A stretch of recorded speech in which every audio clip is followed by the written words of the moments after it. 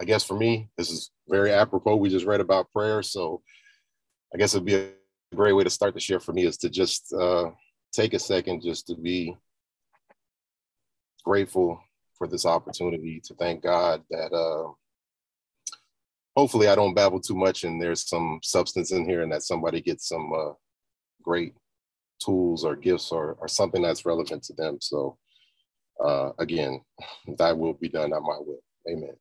All right. So for me, I'm Langston. I'm a definitely compulsive overeater, binger. I've been in these rooms since October of 2020. I guess for me, I didn't know I was an overeater. I just was always a big kid. I always tell the joke that I was like 150 pounds in the third grade. This was at the doctor's office. This wasn't like one of those funny scales. This was actually like a legitimate medical, the 3-beam scale. So, after getting that, the doctor looking at me and was like, you're only 8 years old, 9 years old, you're 150 pounds. We got to do something about your weight. My mom immediately took me to go get ice cream after that. So God bless mothers and all that other stuff. But that also isn't probably a good thing because that's kind of been a big theme in my whole entire life. I had a job, I had a vocation that encouraged big size. The bigger, the stronger, the faster, the more violent, the better. And you also got rewarded with food. If you played well, you got 2 pizzas. If you played bad, you got 6 pizzas because you needed a little bit more encouragement. And that was just 1 pizza before you got back to school and they gave you more food. And so to compound that, or not to compound that, but I grew up in the South as well. So there are a few things we know. We know food, we know football, and that's pretty much it. Everything else is kind of takes a back seat to that. And I say that jokingly because you can kind of hide in a lot of those things and not really have to manage life. And I did that for a really, really long time. When I bring up being from the South, when you're born, you eat, when you die, you eat, and everything in between, we're eating in between as well, to whether it's happy, sad. So reprogramming a lot of that for myself is a big thing. And that's something that I still haven't gotten together. And again, compounding that with how I got paid and, again, eating, the more I ate, it was more encouraged. So trying to disassociate money and success from, just big meals, big food. And we talk about a lot of this stuff in these rooms where, and I've learned these things in these rooms where a lot of times we focus on the food instead of the family or the relationships when we have Thanksgivings or meals. And I definitely think about myself when it comes to that because, there'll be times I wake up, I have a laundry list of things to do, but I'm really focused on, man, what am I going to eat later on today? Because I have a really good system. I can deprive myself and then use that later as a reward to try to tip myself over. As far as, I did really good. I didn't, I worked really hard. I didn't, yell at anybody today. So now it's time for the reward. And it goes back to kind of some of that old patterns that I had as a young kid. I think I've always been a compulsive overeater, just always incessantly eating. All the stories that I've heard in the room, stealing money from my parents. My old man used to have this big change bottle. I'm sure a lot of guys have it. You throw that change in there. And I remember I went from taking the dollars out of there to go buy food, to getting the quarters out of there to go buy food, to all the way down to the nickels and the dimes. I will say that I never got down to the pennies just because the pennies were too much to drag up to Taco Bell or to wherever as a kid. So, but again, the sneakiness, all of those different things, and really just coming back to that and being honest about those things is some of the biggest things I've learned in this program is that, and we hear it all the time, this is a program about honesty. And so again, even though that wasn't quote unquote, I didn't steal from my dad to go buy drugs or whatever, but in essence, it was stealing. And he was thinking about doing something with that money. I mean, as tight as my old man was, he had some type of plan for that, but I stole from him or my mom or friends or roommates. And we don't have to go down that because we've all done that. We've all done that. So again, that's a big qualifier for myself. One of the biggest things that pushed me into this room is I have a godmother who's, vegan anesthesiologist. I think, she's probably like my spirit animal, of course, real fitting for her to be my godmother. And we were talking after her husband passed away right around the time before I came into these rooms. And we're talking, and I'm not foreign to 12-step. My mom was in some 12-step stuff. My brother I've been in some stuff when I was really young. sitting in the back of those rooms while my mom was doing 12. So it wasn't foreign to me. But when my godmother kind of talked to me and was like, yo, I got to get back to my OA meetings, I'm like, what are you talking about, OA? She's like, well, I just see myself, I've been getting out of control with my food. And, since my husband died, it's just like hit me with a wall of bricks that, what? I never imagined her. We never had this. We've had all type of, religious discussions and all these different things. But for her to do that, and I always say that's a big God shot for me because, again, I've grown up with nutritionists and different people, and how I got plenty of knowledge on how calories works, how carbs work, late night, all of that stuff. But it goes back to what it says in the big book that, knowledge failed us. My self-will failed us. Like I know all the stuff that works, and that's probably my problem is that I know too much and I kind of cajole and change and try to, but you eat sugar all the time. This is why you can't get rid of that stomach. Doesn't matter how much you work out. The reason why those blood pressure numbers won't come down is because, again, there's a reason why fried food, and they tell you all these. And so, again, that's been my biggest thing. And so being kind of in the middle of that picture or that blind spot, coming into these rooms is just a really sobering thing for me to hear that, I don't know. The biggest thing that I do know is that I don't know. I can sit around here and pontificate, but all these results that I have, whether it's the relationships, and that's a big litmus for me, is that I've come to realize, my weight doesn't move as fast as I wanted to. I work out crazy and I have to, kind of balance those things because I can get kind of obsessive about that. But the big barometer for me is relationships. And that was probably the sticking point for me, why I came into these rooms. Relationship with my wife, my family, just, I don't know if it was exacerbated because of the COVID. There's plenty of reasons, but for whatever reason, it got me into these rooms and it helped me to try to get out of myself. And that's the biggest thing. I guess the biggest kind of misnomer for myself is that I walked around the world thinking I was this kind of holier than thou. And, I meditate, I pray, and, I donate to the puppies and I do all of that different stuff. But everything I did was a selfish, and that's the beauty of the big book and how well it's written, even though it's civil rights, pre-prohibition, all this other stuff. The truth is the truth regardless. And that was one of the biggest things I realized is that how covertly selfish I was. I was doing a lot. Yeah, I'll do things for my wife or I'll do things for my daughter, but somewhere back there, it's about me. It's about, and so those are some of the big things that I learned in this program is being honest, trying to serve, reading the different stories in the book about, trying to get out of myself. And this has been one of the great big examples when Miss Andy asked me, I guess a couple of weeks ago, 3 or 4 weeks ago, to be the service or the main speaker for this meeting. That's the beauty of service. You start thinking about, man, I got to be on my stuff. I can't let Miss Andy down. I don't want to let all the folks that I see all the time. And that's the beautiful thing. It got me out of myself because, again, it's football season. I can, oh man, Saturday morning, I got to, watch game day. I got to do all this other. I got to go out to, there's plenty of excuses, but this is the most important thing for me now, because if I don't show up for myself selfishly or show up for you all, I can't show up for my family. I can't do all those other things. So I think one of the biggest things I learned in this program is honesty. That's a muscle that I have to constantly build up. And again, you work that through the steps. Courage is another big muscle. Of course, I'm thinking about when I had to do, steps 4, 5, 6, 7. I tell people all the time, I knew there were going to be some difficult conversations when I was working at 12 steps, but one of my good friends who I grew up with, we were teammates, we were friends, lifelong buddies. There was sort of an amends in there that I had to make to this guy. And the amends that I made to him, this is just the miracle of the program. Like, it gave me the courage to show up to my guy who I thought I knew, but I was really scared to do this. And then when I gave him the amends and we went through all of this, he just broke down crying.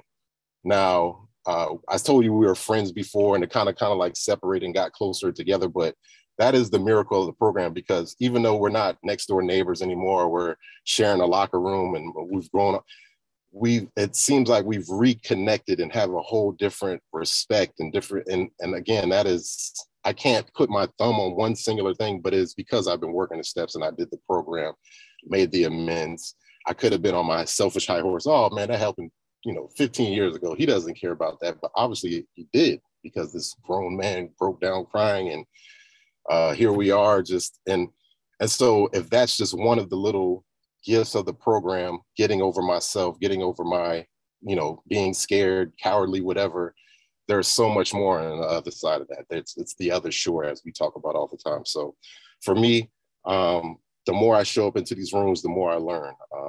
I think one of the biggest things that you hear all the time is 90 meetings in 90 days. This is true. I consider this kind of my whole meeting right here. And one of my great folks who show up every day is that I eat every day, so I need a meeting every day. And this is really, really important. And I think it's the same way with here until we can kind of, get ourselves back on solid ground. Specifically for myself, you all are the ones that kind of help me balance and check and, listening to your stories and reading to the big book.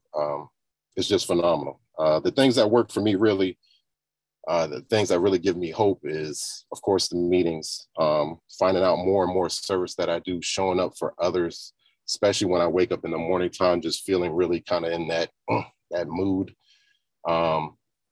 Get out of myself and do something for somebody else, whether it's, send them, the daily reading or having a conversation or all of these different things help me kind of get out of having whatever it is in my ego right here on my forehead. It gives me a little separation and I can navigate and make a little bit of a better deal. Abstinence, of course, is key. I went through the 12 steps originally, somewhat as I feel abstinence, but abstinence for me has been changing and re-clarifying itself as I've heard in these rooms before, progress, not perfection. Because I can also be a perfectionist 100% and then also use that imperfection as a way to kind of motivate. It's a real sick, crazy little cycle right here, right? And so again, I'm sure all of y'all have some type of little twins that you can relate to.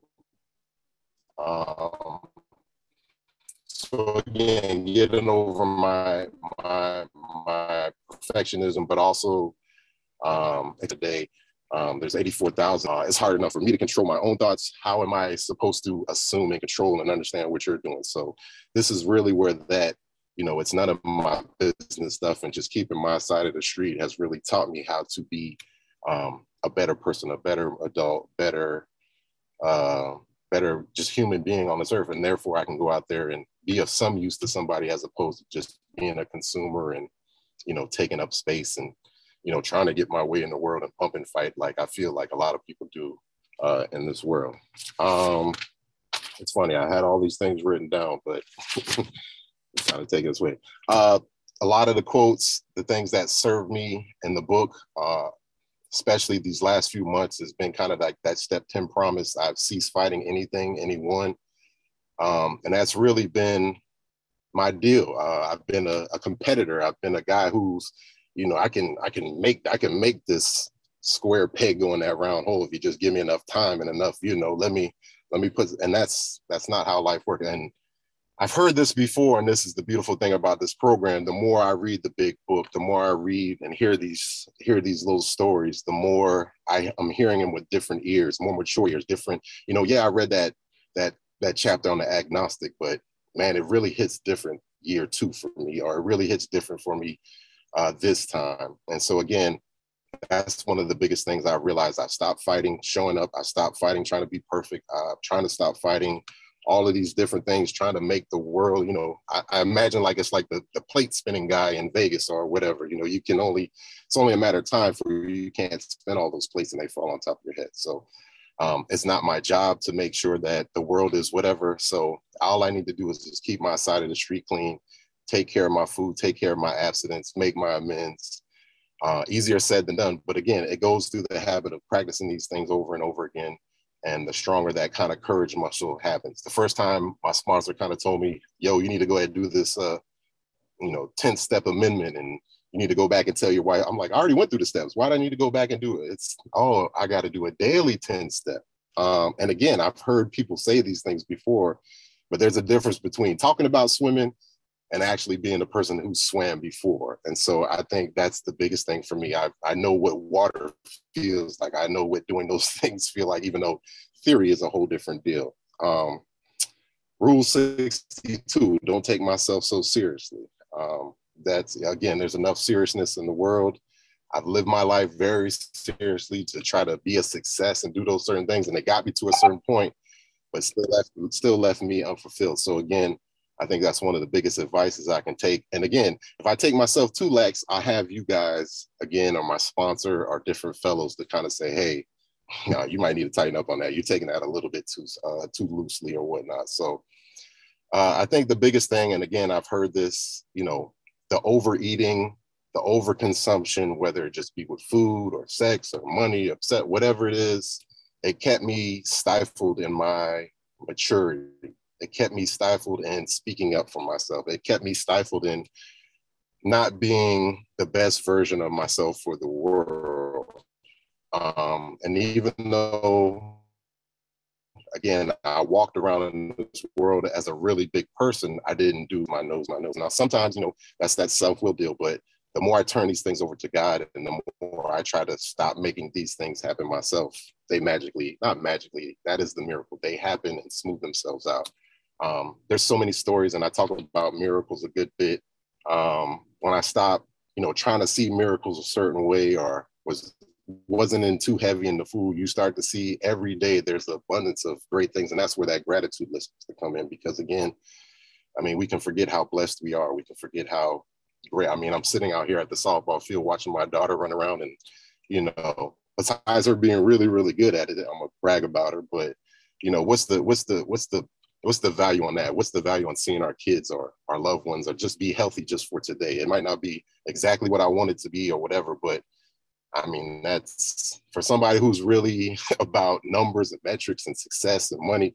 I can't quantify and put a number on that. And that's great because, again, I don't want to, because I think that achievement is just one of those valuable God shot things that the more I can be healthy, the more I can show up and not be over here ruminating about something crazy, the more I can just enjoy life and be of service to her and help her out. I don't know. So I don't know if I'm getting close to my time limit over there, Shelby, but some of the biggest things, just like I said, the writing, making sure 3 minutes, perfect. That's like I said, I was going to use the whole 20 minutes. Writing is an invaluable tool for me.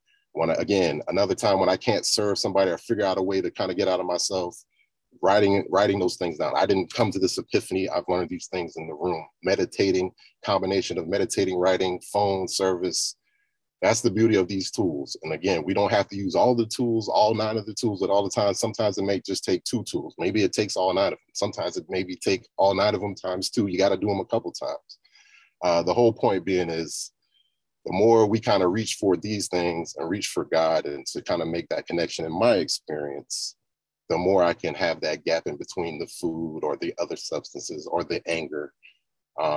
And that's been one of probably the biggest things. I haven't lost all the weight I wanted to lose, but not being such an asshole, not being such a, it's cool to be an asshole when you're on a football field and people pay you to be that nasty kind of cuss or whatever whatever words you want to, but being a person in the world, it just doesn't work out very well. And then people look at you like you're crazy anyway. So if I had to take anything from that, make sure you guys are, reaching out to each other.